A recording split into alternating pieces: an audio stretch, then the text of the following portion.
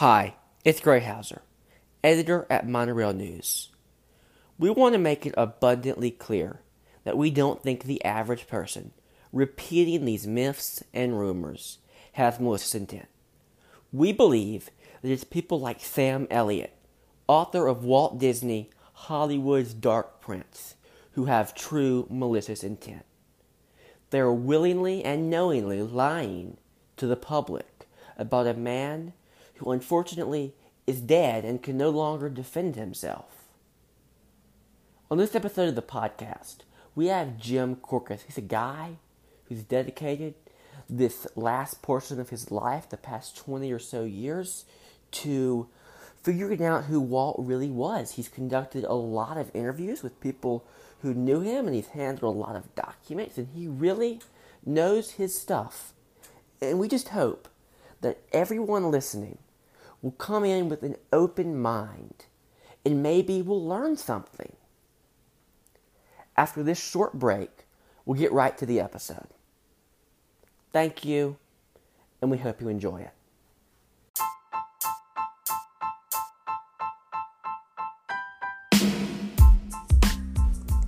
Have you heard about Anchor? If not, let me introduce you. Anchor is the easiest way to make a podcast. It's free. It has creation tools that allow you to record and edit your podcast right from your phone or computer. They distribute your podcast for you so it can be heard on Spotify, Apple Podcasts, Overcast, Pocket Cast, Stitcher, wherever you get your podcast. And you can make money with your podcast with no minimum listenership. Whether you have 10 listeners or 10,000 listeners, Anchor will find you sponsors. It's really everything you need to make a podcast, all in one place. Download the free app or go to anchor.fm to get started. That's anchor.fm. See you on the other side.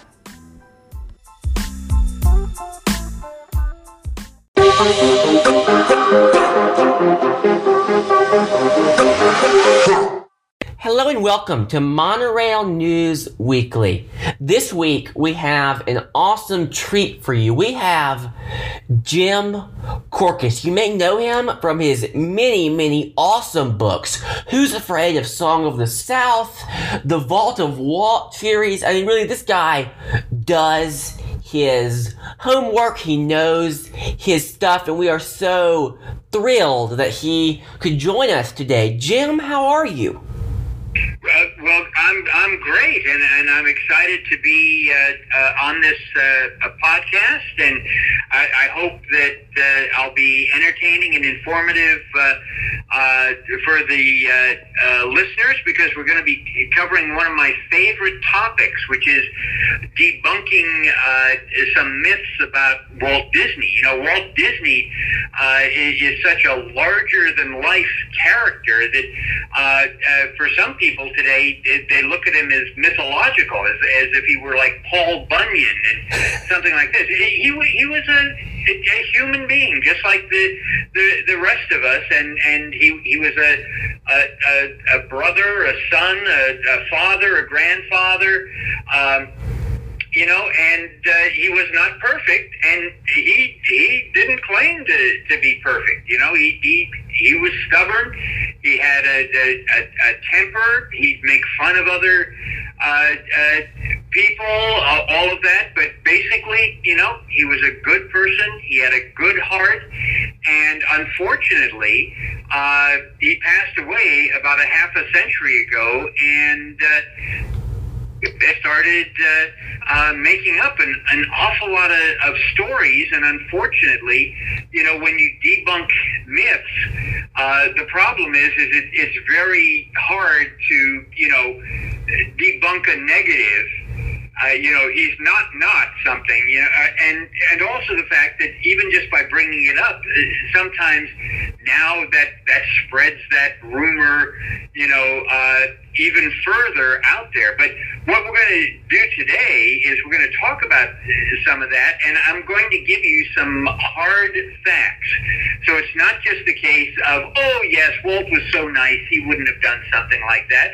I'm going to give you some hard facts, so those of you out there who are fans of Walt, when you're confronted by these people who go, oh, no, I know, everybody knows that. Everybody knows he was this way. Everybody knows he you'll have some hard facts to say, well, if that were the case, then what about this and this and this and this and this? And hopefully we can do that. But it's hard because we like to believe the worst of people. And especially if there's somebody who is really nice, somebody who is really good, we go, no, there must be a really dark side to them. You know, I heard it about Mr. Rogers all the time. Well, he probably didn't really like kids. Or last year, a documentary came out about Fred Rogers and a new book, which is terrific. And the amazing thing is if you watch the documentary and if you read the book, you find out this guy was a nicer guy than he was on TV. As amazing as that is, but again, there are people out there who present themselves as good people, who present themselves as nice. I'm thinking of somebody like a Bill Cosby, and then suddenly you find out, oh my gosh, look, behind the curtain, this guy was doing this and this and this. Today, I think you'll find on this podcast that if you look behind Walt's curtain, Walt was pretty much the same guy that you saw on TV each week, on his TV show. And he didn't have, a hidden agenda. And perhaps one of the worst things that we can say about him is that he always wanted the cigarettes airbrushed out of pictures taken of him because he didn't want to encourage kids to smoke. So sometimes you'll see photographs from the 40s and 50s, and Walt is standing there, and his two fingers seem to be oddly apart, and there's this little white glaze up in the air, but there's nothing between the fingers, and because he had asked for them to airbrush out cigarettes. I mean, and Jim, you're talking about like manipulating images and these sorts of things, right? And I think that this is really not just important conversations for us to be having as fans of Disney and as consumers of the media he created, but as concerned citizens. I mean, we see every day in the media, in academia, in politics, these places. Today with photoshopping and all of that, people change how they look, it's like, this is nothing, and if that's the worst that we can say about Walt Disney, I don't think that's anything at all. But you were telling me that you had a professor who was telling you that Walt was anti-Semitic. Is that true? He did say that. Don't get me wrong now. He's a great guy. He really knows his stuff in his particular subject area. But, I mean, I knew I had to call Jim Korkis and get a second opinion. Well, it's because since Walt's death, while he was alive, and remember, he lived for 65 years. During those 65 years he lived, there was never a complaint that he was anti-Semitic. Never. Now let me...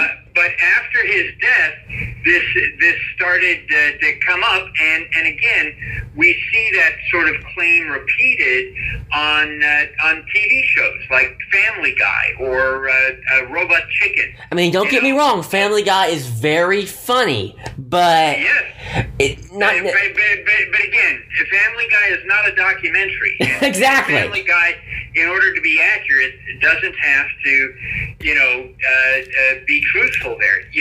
Now anti-Semitism, for those who are not familiar with that just means that someone has a strong prejudice or a hatred for people of Jewish heritage, and it results in discrimination. It is a form of racism that's been going on for centuries.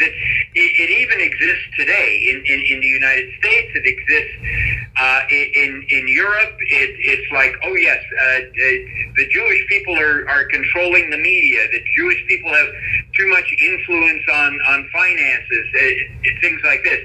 And so there's that feeling of resentment just because of their religion. Now, Walt was a strongly religious Protestant Christian, all right? But he had a great respect for all religions, and I was lucky enough to be able to develop a friendship with Diane Disney Miller, who was his oldest daughter, and she created the Disney Family Museum, Walt Disney Family Museum in San Francisco, and I got to talk with her, and she didn't apologize for her father, and I don't apologize for her father. We both felt, you need to get the facts out there. And she pointed out to me that one of Walt's biggest fans and biggest friends was Rabbi Edgar Magnin.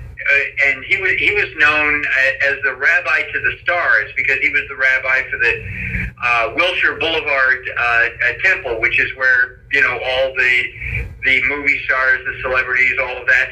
And he always in fact, he wrote a book where he refers to Walt Disney as my friend Walt Disney there. Now, Walt got the B'nai B'rith Man of the Year Award for the Beverly Hills chapter in 1955. Now this organization has been around since 1913, and they don't just give these awards away, like a Golden Globe or something like that. They go through and do, massive amounts of research and investigation, because, they don't want that, that to come back and, bite them on the rear end type thing. So they do an extensive investigation. If anybody has even any hints of anything that is anti-Semitic. And so when they awarded it to him in 1955, the plaque read, for exemplifying the best tenets of American citizenship and intergroup understanding and interpreting into action the ideals of the B'nai B'rith, which basically meant that Walt didn't just talk the talk, he walked the walk. His actions, what he did, showed this is what he believed in. And in fact, 3 years later, in 1958, Kansas City, Missouri, gave him the B'nai B'rith organization gave him a Distinguished Service citation because of his work in that. And here's something that I bet most people listening don't know. And Diane shared it with me. Diane had a younger sister, Sharon Disney, and she pointed out that Sharon dated a Jewish boy for quite a while. Really? There were no objections from Walt or his wife Lillian, and in fact, she said, Walt was so clueless about these things that he once told Sharon, I think it's wonderful how these Jewish families have accepted you.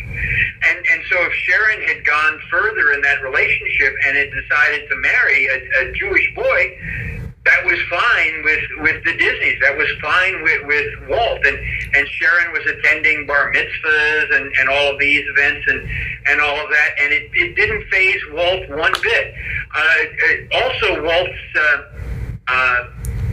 his strongest friends were often Jewish. Jules and Doris Stein. Jules Stein is the person who founded MCA, that later purchased Universal Pictures in 1962, and had an eye institute, and Walt actually paid Mary Blair to do this mural for the Eye Institute. So Stein didn't have to pay anything for it. It came out of Walt's own pocket, and he had Mary Blair Blair do that. And again, this goes all the way back. At the opening of Disneyland in July '55, Rabbi Magnin was there. There were representatives from the Catholic, Jewish, and Protestant faith, and from the newspapers. And didn't they each bless the park? Excuse me? Didn't they each bless the park? Yeah. And it's just amazing. Now people say, "Oh well," but in the Disney cartoons they had, Jewish caricatures. Well, that was pretty standard in every animated cartoon at the time. They had stereotypes of all race, whether it was Native Americans or the Irish or Italians or whatever, or regular old white people. You've got to remember that animated cartoons are an exaggerated reality, and a cartoon is exactly that. It's a cartoon, and so sometimes, because you've only got a limited amount of time, you go with a stereotype, to stand out. But in terms of the Jewish images, they only appeared in Disney animated cartoons from about 1929 to 1932, and mostly those were characters that were dancing the Russian Cossack dance. The one where you're squatting and you're kicking your feet out. Now, and again, that much worse appeared in other cartoons. You're talking about the Max Fleischer cartoons being produced in New York. Max Fleischer was Jewish, and he had Betty Boop's father be Jewish, but it was this exaggerated Jewish, whatever. None of that appeared in Disney cartoons. Now, the closest you get is in the original version of Three Little Pigs. The big bad wolf is trying to get into the house where the three little pigs are, and he disguises himself as a Jewish peddler selling brushes. Now, the reason he does that is because at that time, 1933, that was very, very common that you would have Jewish peddlers coming door to door. That was not out of the ordinary, and that was not racist. That was just something that was happening in life. And also the fact that he figures that the pigs will open the door because if he's a Jewish peddler, the pigs will feel that he is safe because a Jewish peddler would never eat pork. And right? I mean, when you look, Jim, and you watch a cartoon and they want to show you how stereotypically white a character is, it's going to be a stereotype, right? They want to show a German or a British person. It's going to be a stereotype because you don't have the time to convey everything you want to convey about that character and just stamping them with some cultural signifiers, right? Easily conveys the type of character. This is part of what is going on the stage. This is part of what's going on in movies. And even though the Disney studio had some examples of it, you compare those to everything else at that same time, and the Disney is so watered down. Now, and here's something that people didn't realize either. In 1948, when they were going to re-release the Three Little Pigs to theaters, Walt paid out of his own pocket to have the animation of the wolf as a Jewish peddler reanimated as a Fuller Brush man. Because Fuller Brush really also come door to door. And again, there's no newspaper article about it. Walt didn't, publicize this, whatever. But in 1948, Walt keeps evolving as a human being. But in 1948, he goes, even though that was funny, even though that really wasn't offensive, even though we didn't hear from anybody who felt it was offensive, I think it's offensive now. And so I talked with Jack Hanna. Jack Hanna directed a lot of the Donald Duck cartoons. And he said that, his unit was pulled in and they had to reanimate that segment of the cartoon before it was re-released. And he said, yeah, it didn't come out of the studio. It came out of Walt's own pocket for him to do that. I mean, and you know, Kay Kamen was the head of Disney merchandising and is iconic. And I'm sure that people who are listening to this podcast are now, you know, going to Google, you know, and who is Kay Kamen and you'll find out what an amazing man he was.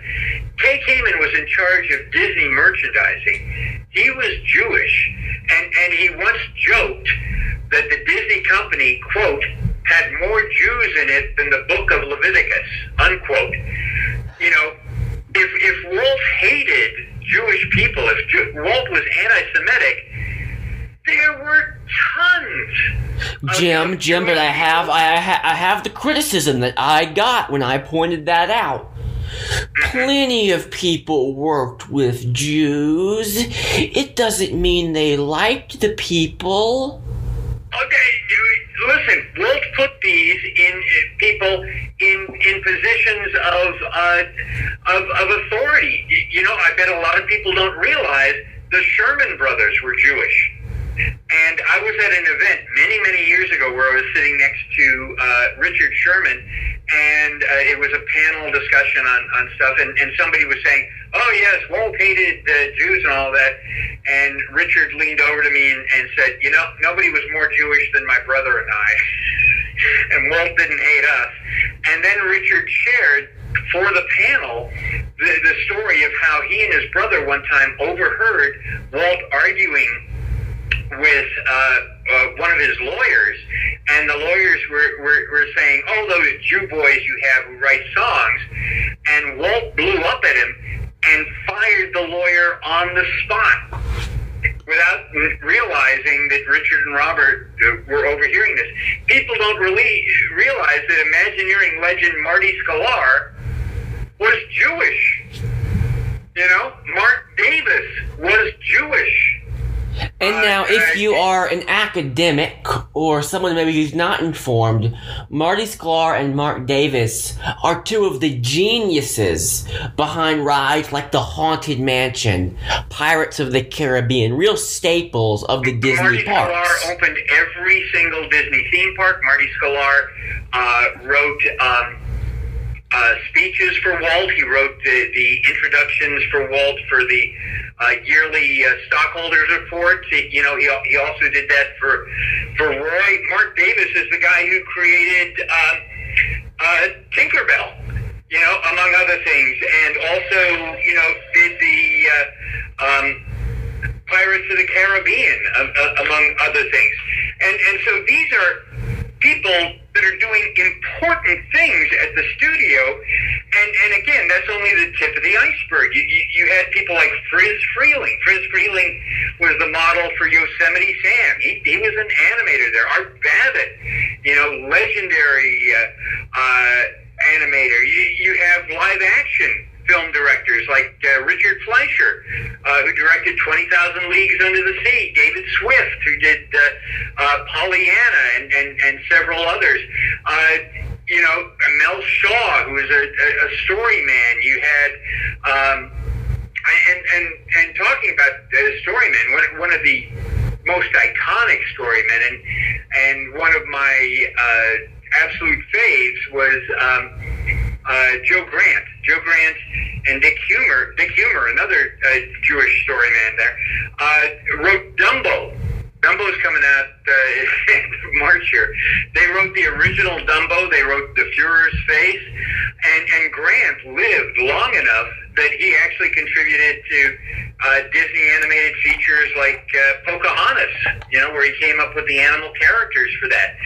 And I got to interview Joe, and he said, as far as I was concerned, you know, there was no evidence from Walt of anti-Semitism. You know, I think that whole idea should just be put to rest and buried. Some of the most influential people at the studio were Jewish. You know, he said, you know, I was Jewish, and I was, you know, very open about it. And in those days, some people didn't.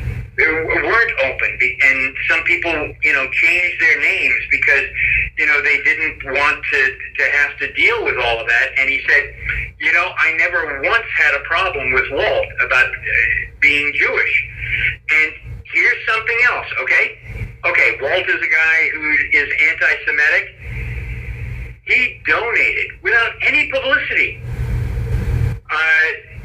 to a number of Jewish charities like the Yeshiva College, the Jewish Home for the Aging, the Hebrew Orphan Asylum in New York, and in fact, for that orphan asylum in December 1935 for the holidays, in addition to his donations, he donated Mickey Mouse watches for every child at the orphanage. And we never hear anything about this because that doesn't fit the narrative, Jim. That doesn't fit the narrative we have going here in the media and in academia. It blows it apart. But again, people say, well, this must come from somewhere, where there's smoke, there's fire. The closest that I found was, first off, many of the motion picture studios while Walt were alive were run by Jewish studio managers, Goldwyn, Harry Cohen, all of that. And so if Walt complained and said, boy, I don't like that Columbia, issued this film at this time because it's undercutting our box office out there, people are going, oh, well, Columbia is run by Harry Cohen, so he must hate Harry Cohen, and Harry Cohen is Jewish, so he must hate Jewish people. And the only other thing I could find was for about 2 or 3 years, Walt was a member of the Motion Picture Alliance for Preservation of American Ideals. That was formed in 1941. It was an organization of very conservative people, and Walt, after the strike against his studio, it became much more conservative. But the point of that organization was to prevent communistic influence in Hollywood films. Walt didn't like communists at all, and so he was a member of that. And so people who didn't like this organization or didn't like conservatives tried to smear it as an anti-Semitic organization. Well, they hate communists, so they must hate Russians, and a lot of Russians are Jewish, so, but there were Jewish members who of this organization. You had Maury Riskin, who was a Jewish screenplay writer, who won an Oscar he was nominated for an Oscar for My Man Godfrey, and Walter Wagner, who was a movie producer. He was a member and all that. And again, Walt only was a member there for about 2 or 3 years, and when those claims started to come out of, well, they're not just against communists. They must be also against Jewish people because of that. And Walt just bailed from that. He's not going to be connected with any group where there's any even implication of this. One of the top producers at the studio, Harry Title, and he was Jewish too. But Harry, for a long while, was in charge of casting and personnel decisions. Who was going to be hired, who was going to be let go, whatever. And Harry actually wrote a book about his experiences at the Disney Studios. And he said, I never heard Walt make an anti-Semitic remark. I never saw Walt being anti-Semitic when we were talking about casting and personnel decisions. Whether a person was Jewish or not, never even entered into the conversation, at all. And he says, I've been amazed, since Walt's death, all these people who come out and say, well, this is what Walt really was, and they never worked with him, and they never knew him. And so whatever you say seems to just bounce off of them. No matter how many facts you can come up with, they go, oh, no, you're wrong. And it's like, look at all of these examples, when you talk about the original Mickey Mouse Club, Doreen Tracy was Jewish. Sid Miller, who did the directing, was Jewish. Walt would hire people like Ed Wynn and Keenan Wynn, who were Jewish, and so if this guy hated Jews, now the other problem that comes up, because you can tell from all of these facts that I'm giving you here, the other problem that comes up is Walt wasn't anti-Semitic, but some of the people who worked for him were, and they would make life, difficult miserable for Jewish workers. Let's Right. talk briefly about this, and then can we move? And Walt was oblivious to it. He unless somebody brought it to his attention, he was unaware of that, because he's doing 50 million things. He's like a race car driver, zipping through these things. And I found that also with people who criticize and say, well, Walt was racist and he hated black people. And one of my good friends is Floyd Norman, who is a animator who was personally hired by Walt in 1956. So we're talking, before the civil rights movement, whatever. And Floyd says, I never saw any, racism from Walt. However, there were people in other departments who were racist, and they didn't want to work with me because I was black. And so he says, but I never saw that from Walt.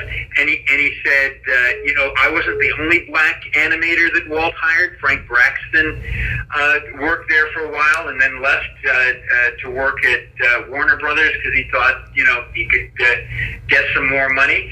And Floyd said, one of the people that I talked with at the studio was Claude Wilson. And people go, Claude Wilson? I've never heard of that name. Claude Wilson was the janitor at the studio, and he also earned extra money by being a bartender at Walt's parties out at Walt's home, and sometimes chauffeuring Walt, because Walt had, back problems and all of that, and Walt liked to drive himself, but sometimes he needed somebody. And he said, I talked to Claude Wilson, and, when you're a janitor, you're pretty much invisible. People do not pay attention to you whatsoever, when you go into a room, to empty the trash cans and all of that. You hear people talking the way they actually are. And he said he had heard people at the studio. There were some people at the studio who were racist, but not Walt. Walt was pretty much colorblind. Walt's basic philosophy was, if you can do the job, I don't care, if you're Chinese or you're Japanese or you're a woman or you're black or whatever, or if you got 3 heads and you're pink and polka dotted. And Jim, if you can do the job, that's fine. Because that's what all they get done. Well, Jim, another kind of adjacent myth you hear is that Walt was a fascist. He was a Nazi sympathizer. He went to a Nazi rally once and, oh boy, he's a Nazi. We have to burn all his cartoons. Listen, there was no one more American than Walt Disney. One of his favorite, one of the favorite quotes of Walt was, if you could see close into my eyes, you'd see the American flag is waving in both of them, and up my spine is growing this red, white, and blue stripe. Walt, now, part of the problem here is Walt separated Nazi political party from the German people. He felt the German people were basically good, and that the Nazi Party We're being held captive by a madman, essentially. Of false information. And so our war is not against the Germans. It's against the Nazis. It's against this political. Now, and again, let's deal with facts here. You know, during World War II, Walt and his studio are making confidential military training films. Okay? These are so sensitive that certain areas of the studio are locked off. And so when the draft board came to see what Walt was doing, they were really surprised that there were, because Walt was saying, please don't draft some of these men. I need them for the work that I'm doing here. They were not allowed, even with the highest security clearance, into certain areas because these training films were so confidential. And in fact, one of the reasons a lot of material doesn't exist is that after the films were finished, the military gathered up everything, you know, concept sketches and cells and scripts and everything like that, and took them out and destroyed them, you know, so Disney didn't have any copies whatsoever. If Walt had been a fascist, if Walt had any sympathies towards Nazism, they wouldn't have allowed him to do any of this. But Jim, you know, and he made on his own. Besides the training films, he was making films like Education for Death, which was based on this nonfiction book about how Nazis indoctrinated, you know, young people. He was making The Führer's Face about, you know, making fun of people living, you know, under Adolf Hitler, and so you give Hitler, you know, the raspberry. But Jim, they'll say that was during the war. Before the war, everyone loved Hitler. He won the Time Person of the Year. Walt was pretty, what do I want to say, apolitical. He really, until after the Disney strike, he really wasn't involved with, you know, and he never, what do I want to say, gave his endorsement to any political party or any political candidate. And to show you how naive he is, in a interview in October 1933, and by this time Hitler is saying, you know, how can people watch Mickey Mouse? That's a rat. That's filthy. It's disease-ridden. You know, and one of the reasons Hitler was upset was that instead of wearing swastikas, young people were wearing Mickey Mouse pins and all that. So you got to get rid of Mickey Mouse. So Walt's response in this magazine interview in October 33 is, "Oh, Mr. A. Hitler, the Nazi old thing, says Mickey's silly." Well, imagine that. Well, Mickey is going to save Mr. A. Hitler from drowning or something someday. Just wait and see if he does it. Then won't Mr. A. Hitler be ashamed? And you read that and you go, how naive can you be, Walt? How naive can you be that, you know, all this is an old, grumpy old man who is saying Mickey is silly. You know, and there's an urban myth that Walt met with Benito Mussolini in Italy in 1935. You can find that in books. You can find that all over. He never did. Never did. You know, and Didier Getz just wrote a wonderful book about Walt's visit to Europe in 1935, and he debunks that, you know, that Walt was never there.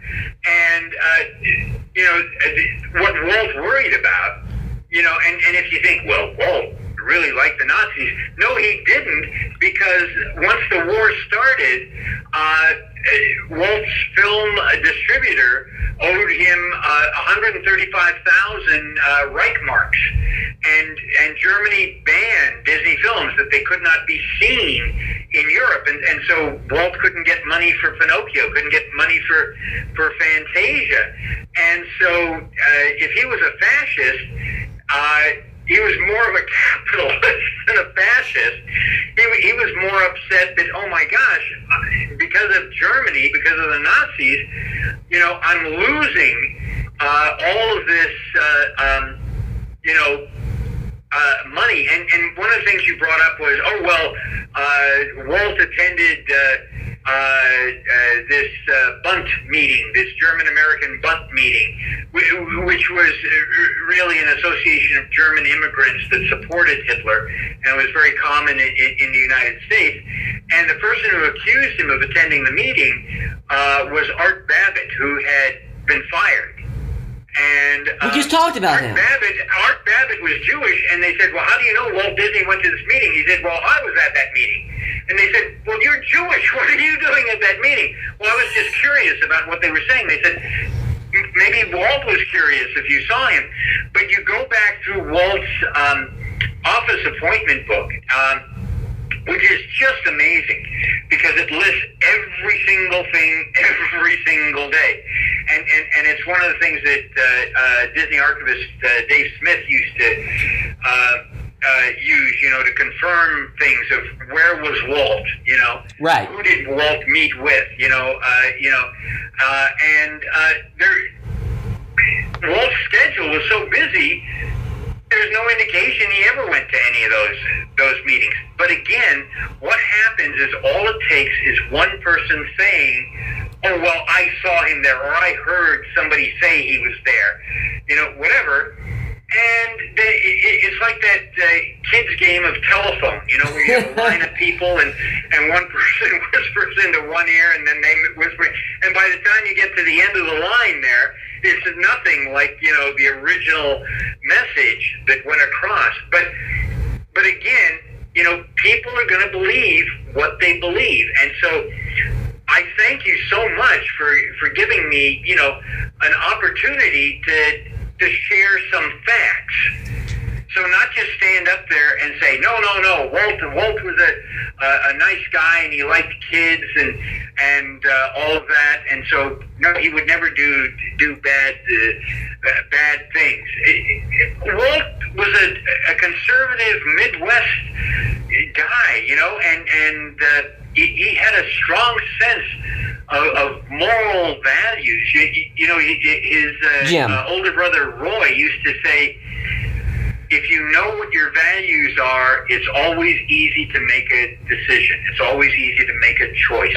And Jim, let's talk about this. Walt was very clear about what his values were and what was important and what you can and cannot do. And so, no, he was not a Nazi. And during the war, yes, he did lots of wonderful things. He donated over 1,200 insignia to the military, and that cost the Disney studio, and this is in 1940 dollars, that cost the Disney studio anywhere between $60 to $75 for each insignia. Wow. And Walt did it gratis for the military, among so many other things. And then afterwards, he was always a strong supporter of the American servicemen. Disneyland, starting in 55, Jim, had this massive discount that if you were, in any branches of the U.S. military, you got into Disneyland for free. Sometimes you even got your family in for free. And again, none of this gets publicized. None of this is out there. But if you go back and you take a look at the facts, you take a look at the documents that are out there, and you go, holy cow, Walt could have just garnered all of this great publicity for all of this stuff he was doing. Jim. And he didn't do any of that because it was just the right thing to do. Jim, I was laughing a couple seconds ago because I've been waiting to take an ad break here, but I didn't want to interrupt you. So let's take a quick ad break, and then we'll be right back. Okay, this is terrific. Ads are good. We are back again with Jim Korkis, and we have just a couple more Walt myths we're going to debunk, and then we're going to be right on out of here, and you can go back to enjoying your day or whatever you were doing before we entered your life with this podcast. So, Jim, let's talk a little bit about this rumor, this myth that you hear from people on the right side of the political aisle that Walt was a socialist and, a hardcore liberal, somebody who's, big on the left. What do you have to say about that, Jim? Actually, if Walt was anything, he was a conservative Republican. He backed Ronald Reagan. He backed George Murphy. He was friends with Richard Nixon. But Walt never really associated himself with any particular political party, and the only socialist thing in there is that Walt was an advocate for Social Security because and again, it goes to his core values that people need to be taken care of. And people, as they get older, and can no longer help themselves. Yeah, work and they need to be compensated for the work that they have done. That got us to the point where we are. But no, Walt. If Walt had to be described as a political person, he would probably today be considered a conservative Republican. But as I said, you can't put Walt into a box because he's a conservative Republican, but he's a huge advocate for conservation. He's an advocate for Social Security. He's an advocate for a lot of these things that conservative Republicans today probably would not be on board for. Walt was his own man, and the reason he supported people like Reagan and Nixon is because he thought they were good people and they were going to be doing good things. He didn't care for Lyndon Johnson at all. Didn't he accept the Presidential Medal of Freedom and went to the White House wearing his opponent's button? And this shows you how mischievous Walt is. He goes up to get, the Medal of Freedom, which is the highest civilian honor you can get, and underneath his lapel, he has a Vote for Goldwater button that he flashes to the president. So nobody sees it except Johnson, and Johnson doesn't even acknowledge it. But again, Walt was doing that because Walt was just... sometimes he could be a naughty little boy. And I went back and watched newsreel footage of that clip, and they mention Walt Disney, but they don't show him. It's like, that would be a perfect moment if only he didn't flash Barry Goldwater. That was about, and again, he was told, no, you can't wear that button, even though it was under the lapel. So it wasn't on top of the lapel, so it's visible. He's going to twist it over. And they said no. And again, it was a little button. It was this drop of water that was gold, which was the pin for, Vote for Goldwater.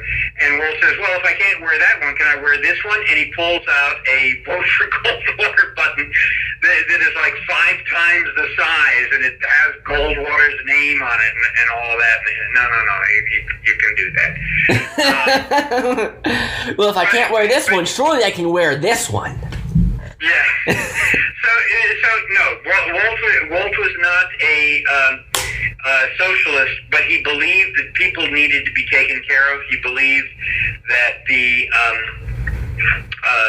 environment needed to be taken care of. And, interestingly enough, and again, this is from Diane on his deathbed.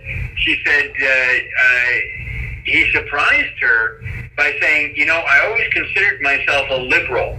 And she thought, but you support an awful lot of, conservative causes and all of that. But that's interesting. Really apolitical until after the strike, where he felt, he was betrayed, and he felt he was betrayed by the government because the government took the side of the strikers, rather than the side of Walt. And so Walt felt betrayed, so it was like, well, this is during the FDR administration, right. So I'm never going to vote for FDR ever again. And, but again, from a business standpoint, and he didn't want to be associated with either political party, right? Because then that other party wouldn't come see the Disney film. Exactly.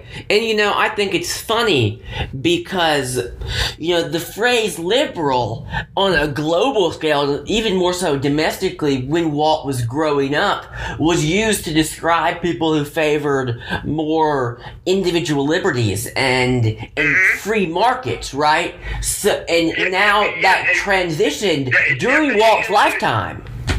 Well, again, somebody who was a Republican during the Eisenhower era might not be identified as a Republican today. Right. And, people try and claim that, Epcot was some sort of a socialist commune plan, and you just hear wacky things. The point for Epcot was Walt was seeing that there's problems in cities. There's problems of people getting around, and because there are cities that are falling into disrepair, this is causing crime and all of this. So let's plan a city that is people friendly, and that and use the technology that American companies are coming up with, so that these can be introduced to other cities, and so that was the whole point of Epcot is let's create a living laboratory and experiment with different things, so we can transfer these to other cities, so that the cities will be better. One of Walt's great sorrows was he introduced the monorail, and none of the cities want to use a monorail. And so that's why Epcot was going to have a monorail. Look, I'm going to show you. You will like my monorail. City. I'm going to use a people mover because I want to show you this works in a city, and this will be less expensive, and this will be more environmentally friendly. And if anything, all of that. So it wasn't like. Jim? He actually built his own little village there to harvest rubber, so there'd be rubber for tires and all of that. And so... Wait, Jim, you cut out. Where did he build the rubber factory? This is in South America. Walt Disney built a rubber factory in South America? Henry Ford Utopia. Go to Google. Oh, you mean Henry Ford? Okay, no, I was thinking Walt Disney built a rubber factory in South America. How have I not heard of this? And so Henry Ford is trying to create this utopia and control the people who live there and all this, so the whole thing just falls apart. But, Walt Disney was not trying to create a Waltopia. He was trying to create a living laboratory, and, let's share the...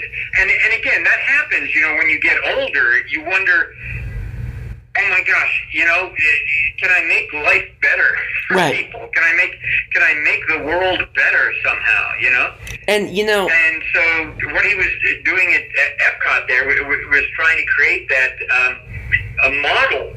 And every 5 years, American technology would come in and rip out bathrooms and living rooms and things like that and put in the new technology, just around the corner, so that people would come and examine that. And it would be a showcase of American free markets. Let's try this in Detroit. It would be a showcase of American free markets and American capitalism. It would be awesome. Now... let's talk about one other serious myth, and then we have kind of a fun one. Okay. Walt Disney hated women.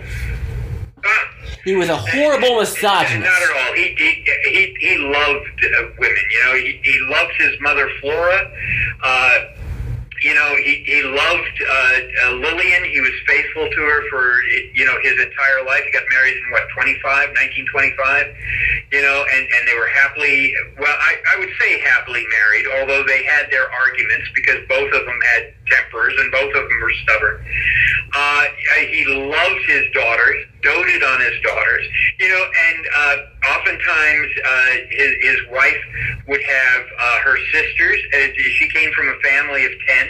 Oh, wow. Would have her sisters, and their daughters, living with the Disney family. He had a female housekeeper. Walt used to joke, even my dog is female, and at the studio, his confidant was Hazel George, the studio nurse. He would go in, and she would help him at the end of the evening because his back would start to tighten up because of the old polo injury. And, he would share, she was his confidant, and he gave jobs to women like Mary Blair. I mean, he put women in high-ranking positions that really didn't happen for another, 30, 40 years in the rest of corporate America. In fact, we were talking about the first female animator to get a on-screen credit, and to get an on-screen credit, you have to do a huge amount of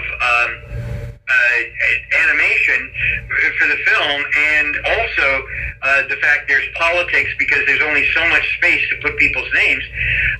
The first female animator appeared in the credits for Bambi, and there were women who worked in the story department, which was about the highest position you could get at Disney. In fact, Floyd Norman was telling me, you can tell that Walt didn't hate black people because he was the one who moved me up from animation to story, for the Jungle Book. And story was about the highest because the story department was up there on the third level. Jim, how do you not see it? Jim, how do you not see it? So he had female women working in concept art, the head of the Disney Library, Hennessy there, she was a woman.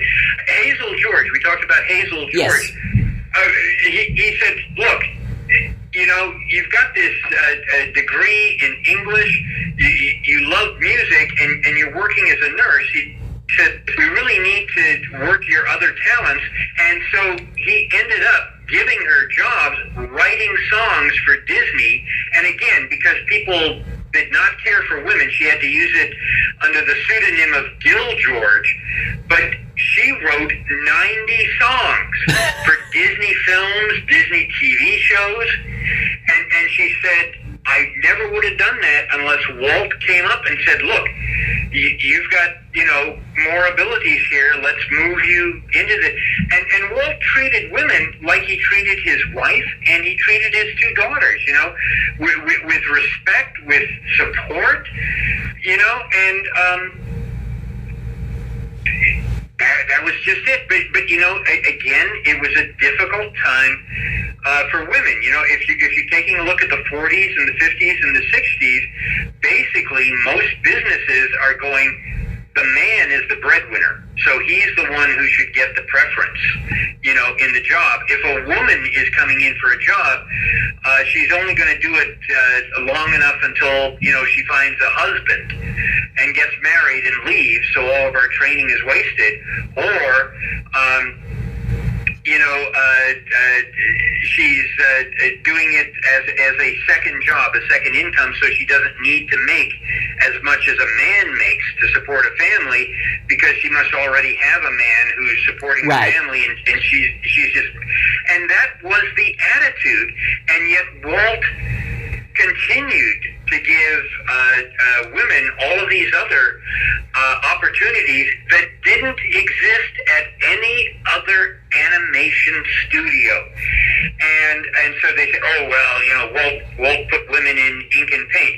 He had that letter, Ink and paint because he also felt they were the only ones that had a delicate enough hand to do that, and enough patience to do that, that when he tried men in that, it was all just slopped over, or they would rush through things because they would get bored and all that. I talked with the head of the ink and paint department in the 60s, and she said, we didn't feel that this was a position that was underneath everybody else and, didn't get respect and all that. She said quite the opposite. We got a lot of respect, and especially from Walt, during Christmas, Walt would dress up as Santa Claus and burst into the ink and paint department, and he had this cart filled with things, makeup and nylons, whatever.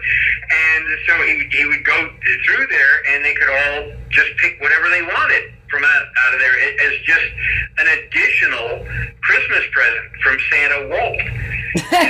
So we've talked about and so again, a lot of the things that we hear are from people who never worked there, never knew him, and never talked with people who did. Right. One of the things that I get out my grumpy old man cane and wave in the air is that American Masters PBS documentary where they interviewed Floyd Norman and they interviewed Bob Gurr and Ron Miller and some of these others, but they cut down their interviews to a couple of seconds, and then they give all this time to all of these people who never knew Walt, never worked with Walt, but they're pontificating and they're making up. Well, Walt probably had a conversation where he said da da da da da da da da da da da. And you're like, you have the people. Other people, they could have told you. But the person who made the documentary didn't go, I'm going to do research and then make a documentary. It's like, it was, I have a narrative. Coming in with preconceived ideas, and so they're looking for the things that are going to reinforce that. So Floyd Norman said, I talked for about a half hour about Song of the South. They didn't use any of that, and yet in the documentary they go, oh yes, that's racist and all of that. You're referring to the American Masters documentary, right? Restoration, which is after, the Civil War, and you know that for a fact because, Uncle Remus can't say, well, I'm just packing up and getting out of here, because he would be property. The reason the father goes away is not because he and the wife are having problems.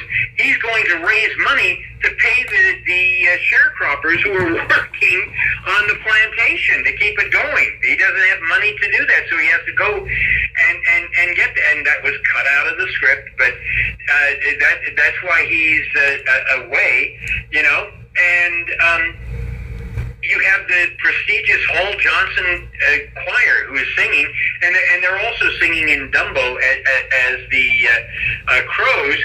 And if you do any research, you see that the Hall Johnson choir was this prestigious New York choir, and Hall Johnson himself was very civil rights active and all of that, so he would not do a project that he felt was demeaning to the black community. Right. And so he's doing this, and he's doing this because he did an interview. He says, well, we want to preserve, the music and the feeling of these early black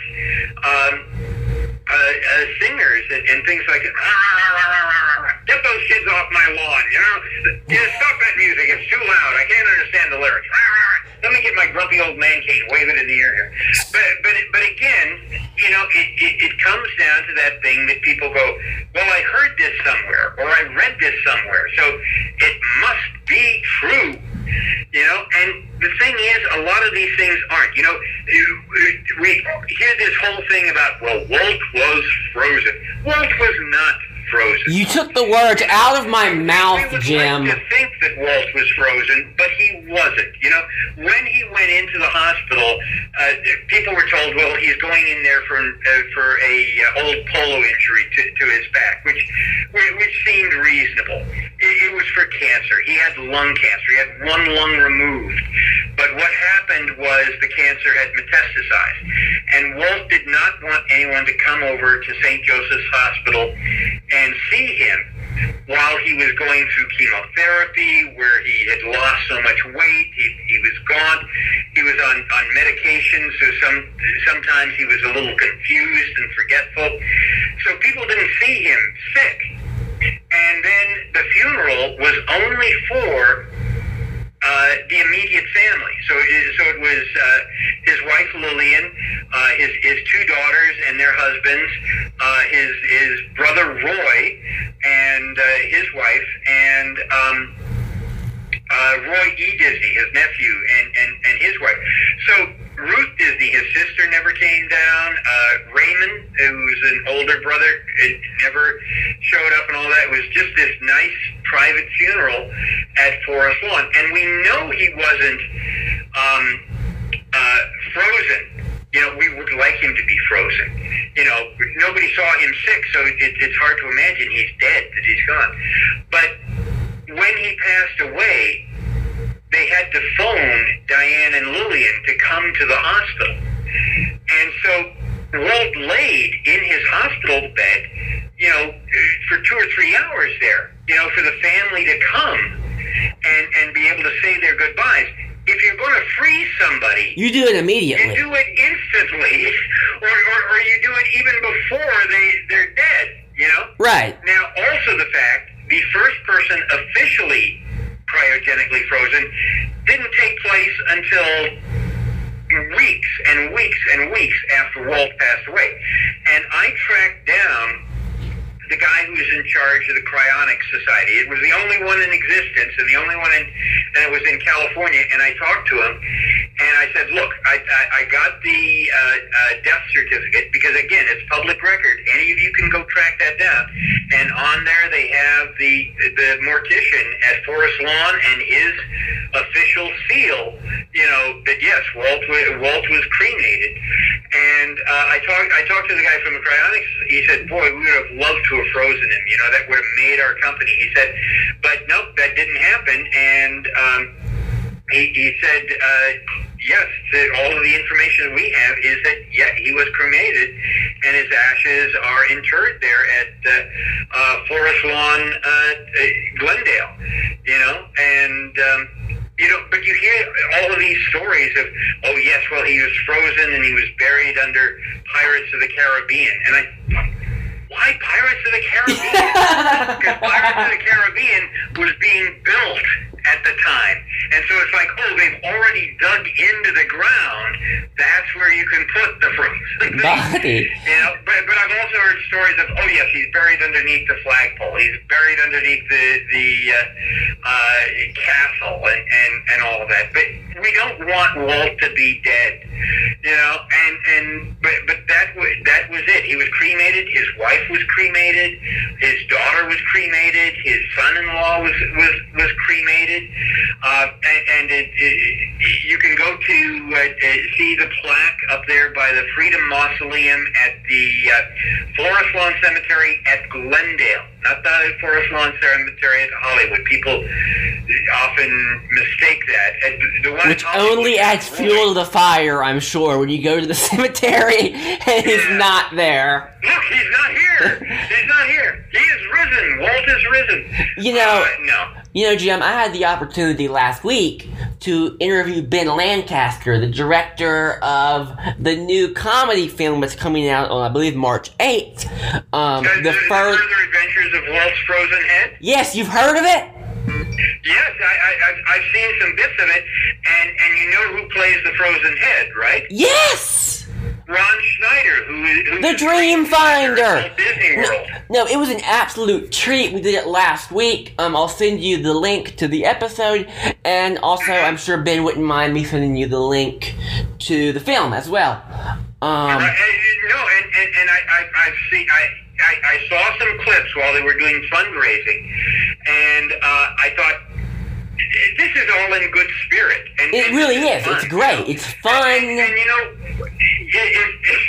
if Walt came back, if Walt was frozen and he came back, I think he'd be very surprised at how Disney is being run and what is out there and for all of that to happen. But But for those of you out there, no, Walt was not frozen. Walt was cremated, and in fact, that is in his will, and his will is a public record as well.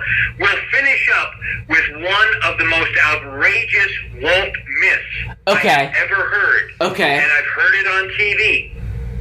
That Walt Disney, in his will, said that the first man who gives birth will get $1 million, or will get Walt Disney World, or will get the entire Walt Disney Company. I've heard of this. And the fact that nobody is straight on what that is should already give you a hint there's something really wrong here.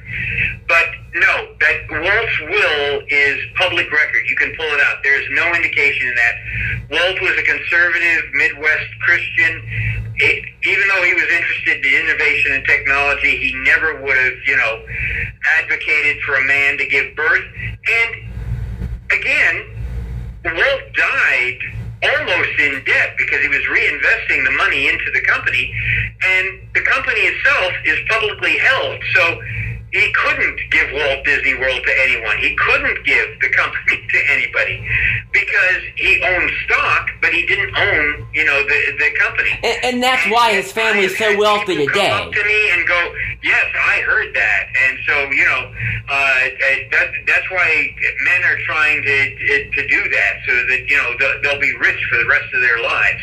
Well, and that's why his family is so wealthy today, right? It's not because he had so much money at the time he died. It's because he had so much Disney stock that is now worth so much money. That's true. That's absolutely true. And after Lillian died, they sold the house on Carrollwood Drive, the home behind. And I asked Diane about that. I said, didn't you want to keep that? Didn't you want to think about going back and restoring that? She said, we had to sell it for the estate taxes. We had to sell it in order to pay off the estate taxes. And she said, we sold it to somebody who said, yes, we're going to keep it as it is and all of this. And as soon as it went through escrow, he started tearing down the house. That's the best argument against estate taxes I think I've ever heard. I'm going to walk into the public policy building when we get done with this and go tell somebody that. One of the things Diane did, because Diane was suspicious, is she saved Walt's barn out in the backyard where he ran the Carrollwood Pacific Miniature Railroad. She saved the barn and she donated it to the Live Steamers Association. And you can go visit it now. So the barn still exists today, where people can go in, and you can go into the same barn where Walt went, and you can look into the same mirror that Walt used to look into. And people say that bench. That's all thanks to Diane and to Michael Brody of the Carrollwood Pacific Society. I love the Carrollwood Pacific Society. And Jim, people say that the bench in front of the carousel is where Disneyland was born, but I would counter and say it was that barn. Mm-hmm. It was the barn where he really first started experimenting with building, physical objects rather than just making movies, and that grew into Disneyland. Mm-hmm. Right, because and you know what? Diane was so good. Diane was so good. She got the bench from the Griffith Park Carousel, and it's up at the Walt Disney Family Museum now. And you can actually sit on it. Sit on the same bench where Walt sat to watch his two young daughters on the carousel. And, Jim, that's absolutely just amazing. And it really shows how, I think, when you're impacted by doing that and seeing the things that are in the museum, it really, I think, hits home how important the work that you do is, and the work that the archivists at Disney do, and the work that the curators at the Walt Disney Family Museum do in preserving such a unique part of American history and American culture. All of this is getting lost because, again, the Disney company doesn't see any way to monetize it. How can we make money off of this? Well, we can't, so let's just go on to something else and we'll forget that. Now, for those people who are listening I'm Jim Korkis, Korkis. I do write books, and if you were interested in these Disney urban myths, I covered those and more in a book I wrote that's available at Amazon.com and ThemeParkPress.com that's Call Me Walt. And what is interesting about this book is it's not another biography of Walt Disney. There is no mention of Mickey Mouse, no mention of Disneyland, no mention of audio animatronics, no mention of Snow White and the Seven Dwarfs, because we often try to define Walt by his accomplishments, and we forget, that he's a human being. And so in the book, I have a chapter for each of Walt's family. I have a whole section, chapters on where all places Walt lived. I have chapters on his smoking, on his cough, on his sense of humor, on what clothes he wore, where he went to buy clothes, his politics, his religion, his hobbies. And I know some of you are going to go, oh yeah, well, polo and trains and miniatures. His favorite hobby in the last years of his life, lawn bowling. And on his way to go get that Medal of Honor, he took his Beverly Hills lawn bowling crew to a tournament that was taking place before he then went on to Washington to go get that medal. We covered his flaws. There's over 30 pages where I debunk Disney myths. There's an entire section where I have memories from people who actually knew Walt, and they say, look, this is the Walt Disney that people should see. This is the Walt Disney people should know. So that book is called Call Me Walt. It's available on Amazon.com, and tons of other books. I've got a book coming out the end of March called The Unofficial Walt Disney World 1971 Companion. I'll be the first person in line. I'll be the first person in line to buy it. I cover the entire history of the building of Walt Disney World from 1958, when Walt sent Buzz Price out to do a survey of the East Coast and especially Florida, all the way through the end of the year 1972. So that'll be out the end of March. And again, I hope if you're interested, you'll buy those books. Thank you for taking so long to listen to all of this, and please share this information with other people, especially when they bring up these falsehoods.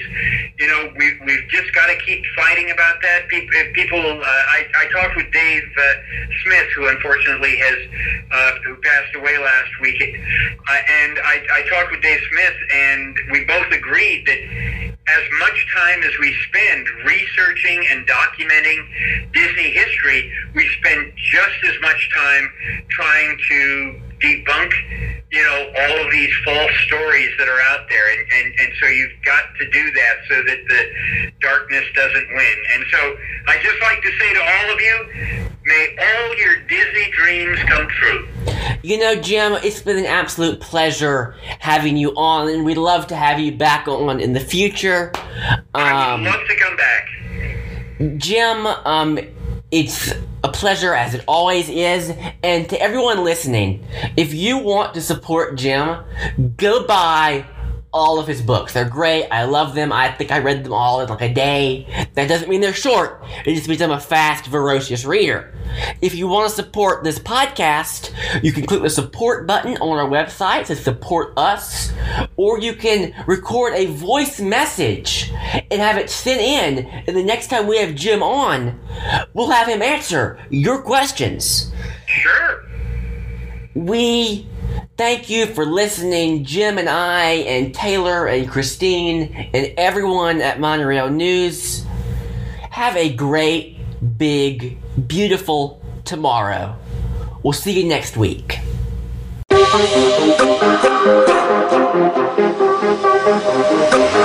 Huh.